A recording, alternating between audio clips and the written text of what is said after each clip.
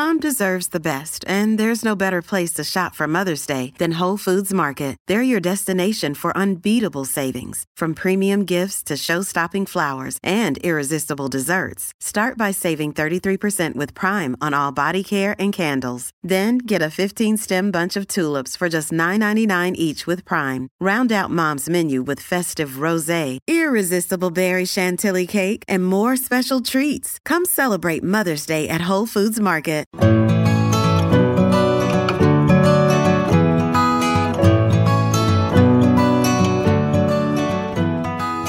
Welcome to the Flying Solo podcast, a show for those going it alone in business. If you're working solo or have dreams of starting up, you'll find support, inspiration and advice at Australia's largest and liveliest small business community. Find us at flyingsolo.com.au or join us on Facebook. Here's your host, Robert Gerrish. Hello everybody and welcome to another Flying Solo podcast. I'm delighted to be speaking with Suzanne Kirrilly, who helps writers plan, create, publish and market their books and negotiate the complex digital world of publishing. An experienced interviewer and writer herself, she's recently embarked on a new book project of her own called Australian Business Success Stories, where she's intent on finding the unsung heroes and revealing their wisdom. Hello, Suzanne. Thanks for joining us. Thank you very much. I'm pleased to be here. Jolly good. Well, look, now the first in your series, I know it's already out there on the bookshelves, and it features some pretty fascinating personalities from your hometown of Canberra. So come on, I thought what we'd do is ask you to give us a snapshot of some of the lessons that you've learned that we can all share in. Yes, I had a wonderful time. Obviously, starting in one's own hometown is a good place to start. Yes. So I managed to do 60 interviews for this. 60, 60, and wow. 57 ended up in the book. Gosh. And so it's a huge tome, but it's just full of such stories that really will touch your heart, you know. Tell me, before I get you going, do you as a writer and as a in this instance, you know, a researcher and a writer, do you absolutely believe that everybody has a story in them? I certainly do. I think, Kate Grenville, a famous Australian author, once said that the stories worth telling are the ones that we haven't heard of. There are lots of famous people, and in the business world, of course, we've got the usual, yep. The Virgin guy and sure. And lots of celebs that we quote all day, every day. But, absolutely. So, the idea is that there are people out there doing extraordinary things and overcoming amazing hurdles that you wouldn't think, they have really, really a penchant for business, I would say. Okay, well, let's have a look at a couple of those. So what are some standouts for you from your first book? It's very hard. It's like asking me which children I love the most. However, okay. I will give you a couple of glimpses. Sure. So I have 3 parts to the book. So there's services, products and experiences. So there are people in different areas of business. Sure. So I think that one of my favourites in retail is a butcher. And the butcher's story is so interesting because he's got a butcher shop in a local, town centre, yep. And a very small suburban one. And he caught my eye because every time I walked past his butcher shop, there was a joke on a blackboard outside the shop. And people were taking photos of it and putting it on Facebook. What a great marketing ploy that is. Most definitely. Absolutely. So I entered the shop and asked to speak to him, and I found this wonderful Irishman who is a stand-up comedian in his spare time, and so a real personality. And he told me the story of Tony Abbott. He got Tony Abbott into the shop, and that was because he attended a business function at the local chamber. Yeah. So he got talking with with some people who rang him up and said, "Would you like a prime ministerial visit?" He said, "Oh, yes, please." And so Tony Abbott turned up at his shop and bought some cattleman's cutlets, coming to $97, and he gave him a $2 discount. Right. And that story made the project, the fact that he only gave the Prime Minister a $2 discount, seemed to catch the imagination of the media. So he got lots and lots of business from that one. That was and tell me, okay, so for people, anybody listening who doesn't know, Tony Abbott was at that point our Prime Minister. And the project that you mentioned is a national sort of news program, light news program. So he got onto that. So that's some pretty that's pretty good coverage. But was it positive or negative? I mean, were people saying why didn't you give him more, or what?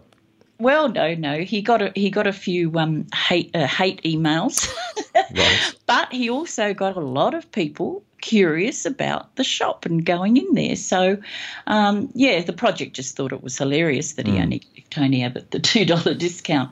But the point of the whole matter was he did something unique. It was a unique selling proposition. So I thought that was a really fun. And I guess the point there as well is that one kind of step before that is that when the sort of local dignitaries were thinking of, okay, where can we have, what retail outlets can we have our Prime Minister walk into, they immediately thought of him, and presumably they thought of him not totally, but in part because here's someone who's active. He's got his board outside. He's working social media well.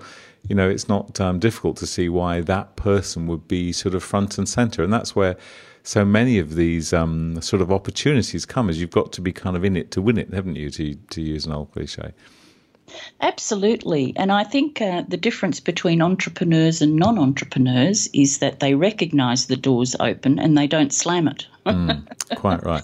Okay, so we can assume that this Irish gentleman has a good business, a successful business, and he's in a competitive sector, of course, but he's doing well because he's standing out by doing some fairly unique things. So, okay, let's move on from him. So who else have you got? All right, I have a 29-year-old guy who now has 2 restaurants. The first one is just so successful. It's a cake and cafe here locally in Canberra, which he started when he was 19. So at 19, he took his mum to some cafe for Mother's Day, right. So the story goes, and he was straight out of school and he asked at this cafe whether they wanted any work experience students. And so they said yes, and he got in and he was working in the back. First of all, he was working at front of house, taking orders. Yep. And then he had a go in the kitchen when someone was sick and really liked that. And he learnt all the aspects of running a business and decided at the age of the ripe age of 19 that he could do a better job. So he set up with his mother and sister, 3 of them, a cafe in Jamison Centre. If you're in Canberra, it's a fairly small shopping centre, and he started there with 3 staff, all 3 of them in the same family. And now he has 50 staff. He's 29. This is 10 years later. He has 50 staff, and he started last year a second cafe on the south side. And he works 7 days a week. Amazing for such a young fellow, but so passionate. He creates the cakes himself. People take pictures of the cakes and put them on Facebook too, because it's so, it's aesthetically very pleasing, the decor of the restaurant. And he works 7 days a week, and his family came from the supermarket area. Okay. And he grew up understanding that you work 7 days a week to get ahead. And so his dream is, in his 30s, he'd like to have a family, and he'd like to not have to work so hard. So, but at the moment he's passionate and, his second restaurant's going well. So for someone so young, I think that's just an amazing story. Look, I agree. And as long as, it concerns me when I hear of anyone who's working 7 days a week, but it does sound like he's got a plan, which is, work hard now and pull back in the not too distant future. You're right. Robert, you and I talked about this in terms of you need a balance in your life, and you and I both believe that. But I think in certain cultures, their plan is that they run, like fish and chip shops, for example, they'll run it for 5 years, 7 days a week, and then the Greeks, they go off to Greece for 6 months and then come back and start again. So I think there are different strokes for different folks. Yeah, and different work ethics and different plans, but it sounds certainly like he's doing it. And it's interesting that, he felt so compelled at the tender age of 19 to do it.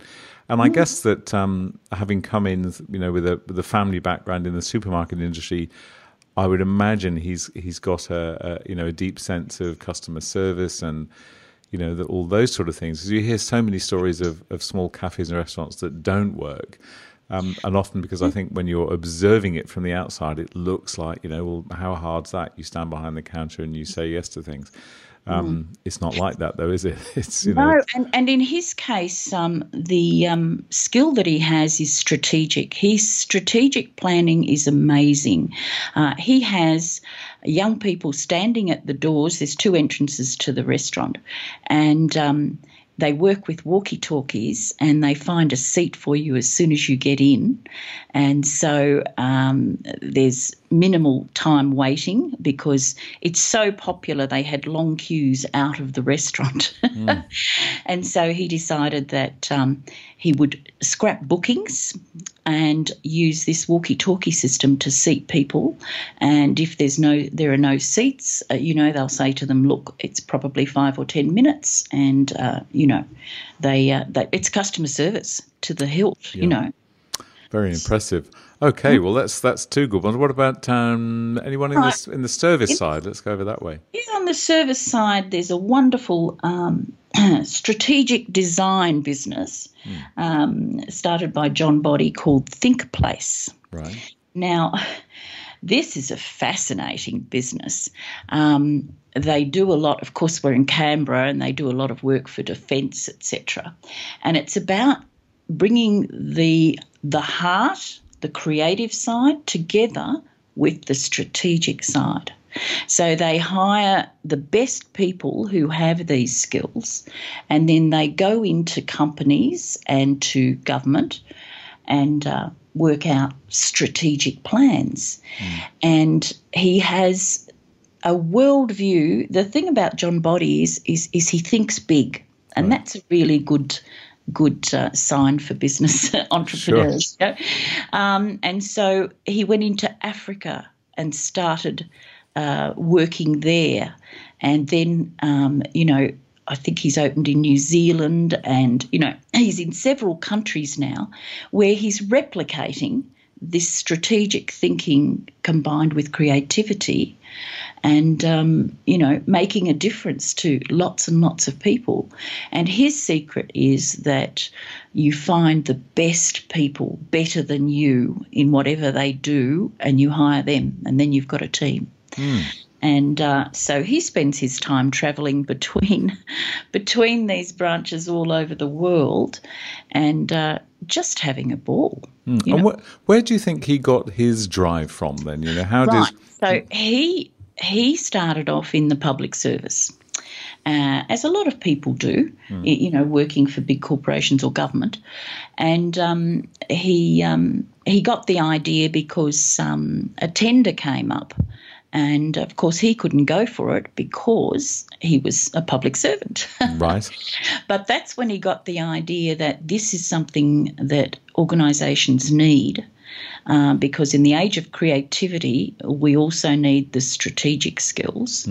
And he thought this is a unique approach because either people have high creative skills, or they're very strategic thinkers. Very few have both. So he got the idea that this would be good, and he didn't. I don't think he got that tender, but he quit his job and then went for the next tender. Okay, so by seeing that, kind of opened a window to that suited the vision perhaps that he was starting to create for himself, and he thought, right, yeah, that's enough of sitting around here. I'm going to go off and do this thing. Yes, and there's a lot of self-belief in it too. You know, he used to be in charge of hiring people through the tender process, and he thought to himself at one stage, gee, I could do a better job than some of these people who were applying for the tenders. So there was a lot of self-belief in there, and I think that that's an important thing.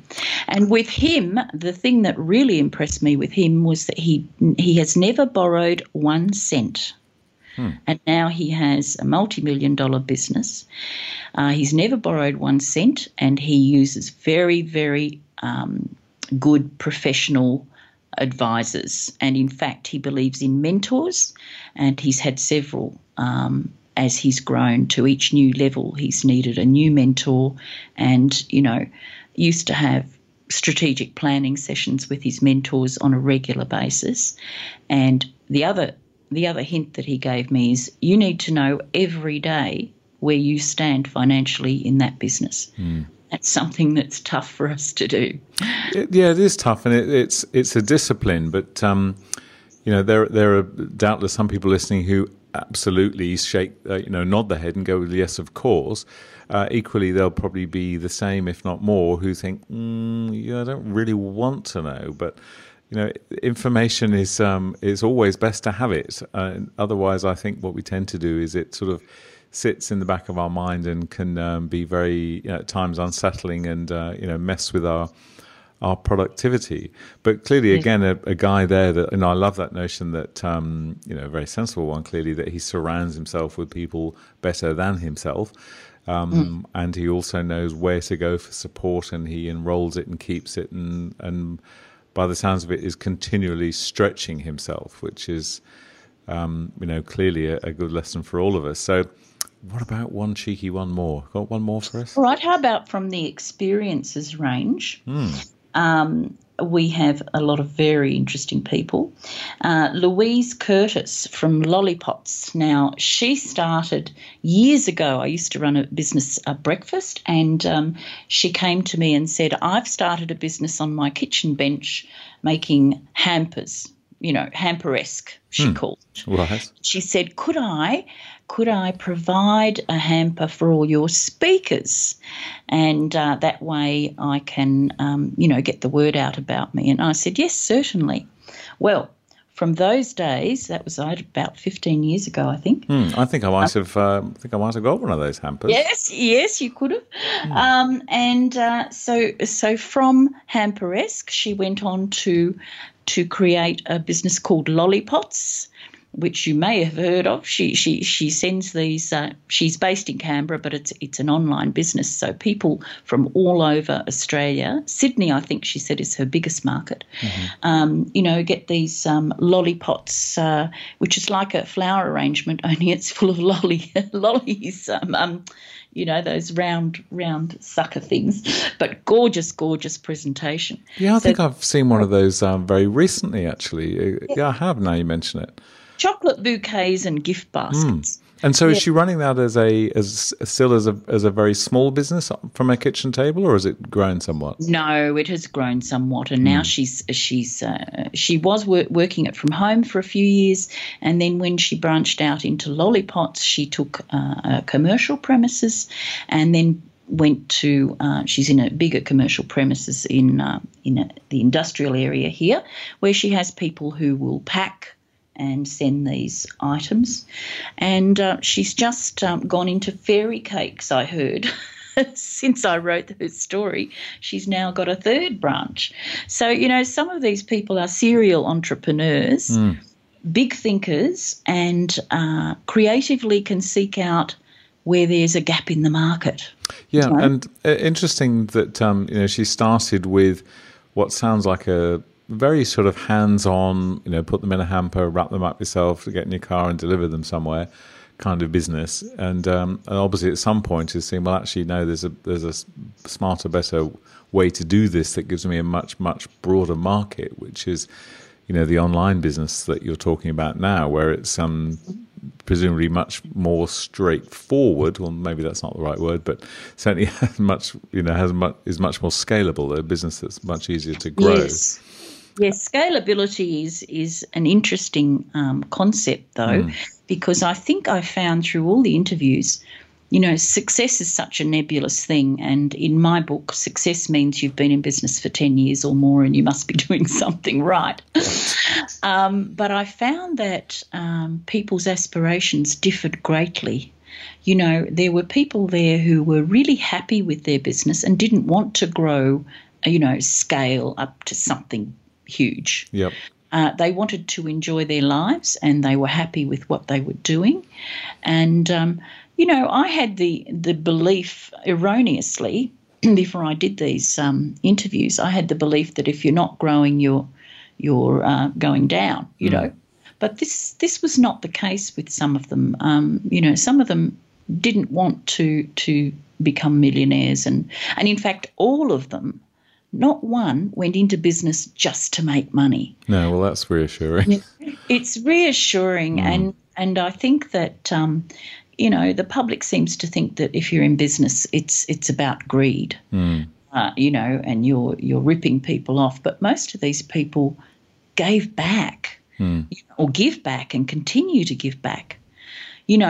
Terry Snow, who owns Canberra International Airport, his story is quite funny, actually. He started in accounting and hated it so much he used to drive the long way to work because he didn't want to be there. And then he went into real estate, and now, of course, he's one of Australia's richest men. But really interesting that he also, as one of Australia's richest men, he didn't go into it to make money. He became passionate about real estate and he's passionate about local, and the Snow family have set up a foundation that gives millions away, and a lot of people don't know. They don't realise. And there were many people in the book actually who give back to the community, but quietly. It's not a big fanfare or anything. Not shouting from the rooftops at all. No. And that's really, it's very assuring and heartwarming. Yes. It is. So look, thank you so much for sharing those. And this is book number 1. And yes. you undertook 60 interviews, 57 made it in the book.